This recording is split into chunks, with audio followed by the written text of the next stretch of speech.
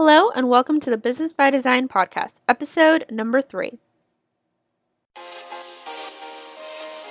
Design a business you are truly proud of and keep moving forward with your host, Zobia Alvi.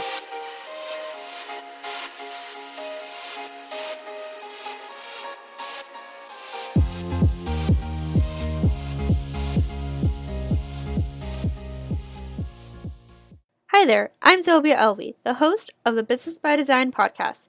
Today's episode is about how to set boundaries as a boss.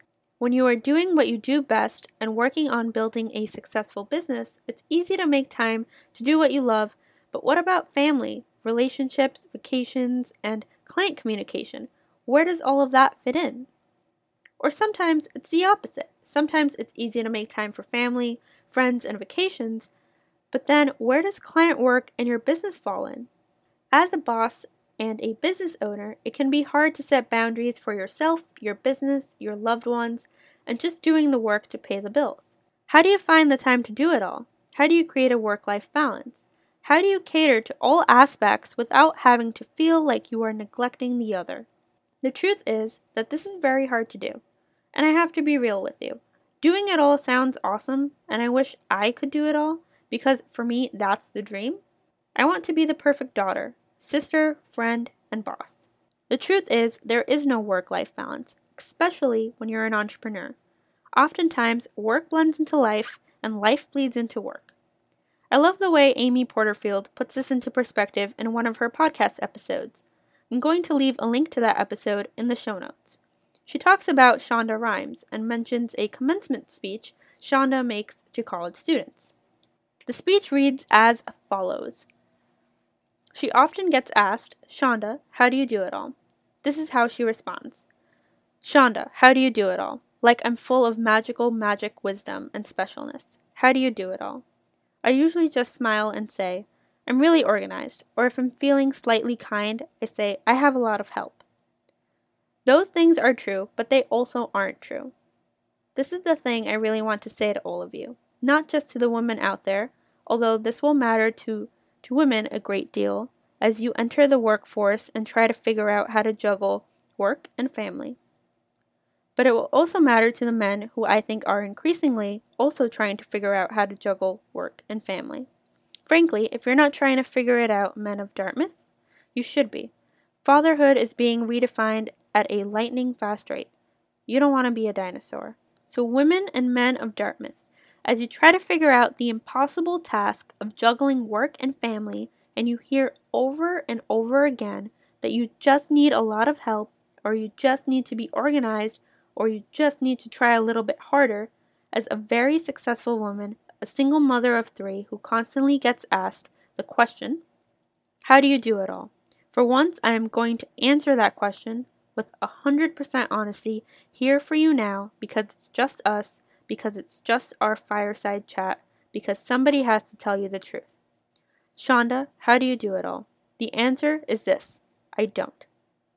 Whenever you see me somewhere succeeding in one area of my life, that almost certainly means that I am failing in another area of my life. If I am killing it on a scandal script for work, I am probably missing bath and story time at home. If I am at home sewing my kids' Halloween costumes, I am probably blowing off a script I was supposed to rewrite. If I'm accepting a prestigious award, I'm missing my baby's first swim lesson. If I am at my daughter's debut in her school musical, I'm missing Sandra Oh's last scene ever filmed at Grey's Anatomy. If I am succeeding at one, I am inevitably failing at the other. That is the trade-off. That's the bargain one makes with the devil that comes with being a powerful working woman who is also a powerful mother. You never feel 100% okay. You never get your sea legs. You are always a little nauseous. Something is always lost. Something is always missing. And yet I want my daughters to see me and know me as the woman who works. I want the example to be set for them. Of course, this is just part of her speech. But when I heard this on Amy's podcast, I nearly cried. And if you know me personally, that's a big deal. It really resonated with me, and I feel so strongly about it because I know it's the truth, and it hurts to admit that I was wrong, that in fact, as a human being, you cannot do it all. There's always something somewhere that won't make the cut so that you can prioritize something else. There will always be situations where you will constantly have to prioritize. If you want to be there for your children, you have to sacrifice spending an extra hour at the office. And if you want to be at the office an extra hour, you have one less hour with your family. It will always be give and take. So how do you create boundaries? You set realistic expectations. You become unapologetically honest. And you prioritize what is important at you for that very moment. Set realistic expectations. By not overwhelming yourself with arbitrary deadlines, especially if you work for yourself, giving yourself enough time to do projects and work with clients, and letting everyone who's involved know when they can realistically expect things from you.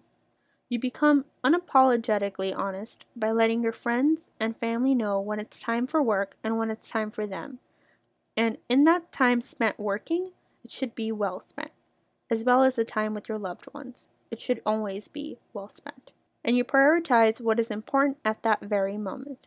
If you don't have to be at the office because no deadlines are rising, but your kids need you at their graduation, you pick the latter because it's more important that day. Now, I don't have any children, but this topic really gets to me. And if you're like me, strong-willed and ready to challenge the idea that you can do it all, it can be a hard truth to take in. I definitely know that it was hard for me to understand this concept. But if you take away anything from this episode, I hope you take away that if you are honest with yourself every step of the way, you can create boundaries that build a balance that's right for you. That's it for today's episode. If you enjoyed today's episode, you can help me create even more awesome content by hitting the search button in the podcast app on your iPhone. Type in Business by Design Podcast, send over a short and sweet review along with your honest thoughts about this podcast. If you do leave a rating and review, send me an email at zobia@theattorneyjournal.com. That's ZOBIA@theattorneyjournal.com. And you will receive a sweet surprise. I can't say what it is. It's a surprise. Until next time. Thank you for listening to the Business by Design podcast. Be sure to subscribe for updates of new episodes. For today's show notes and more episodes, log on to www.businessbydesignpodcast.com.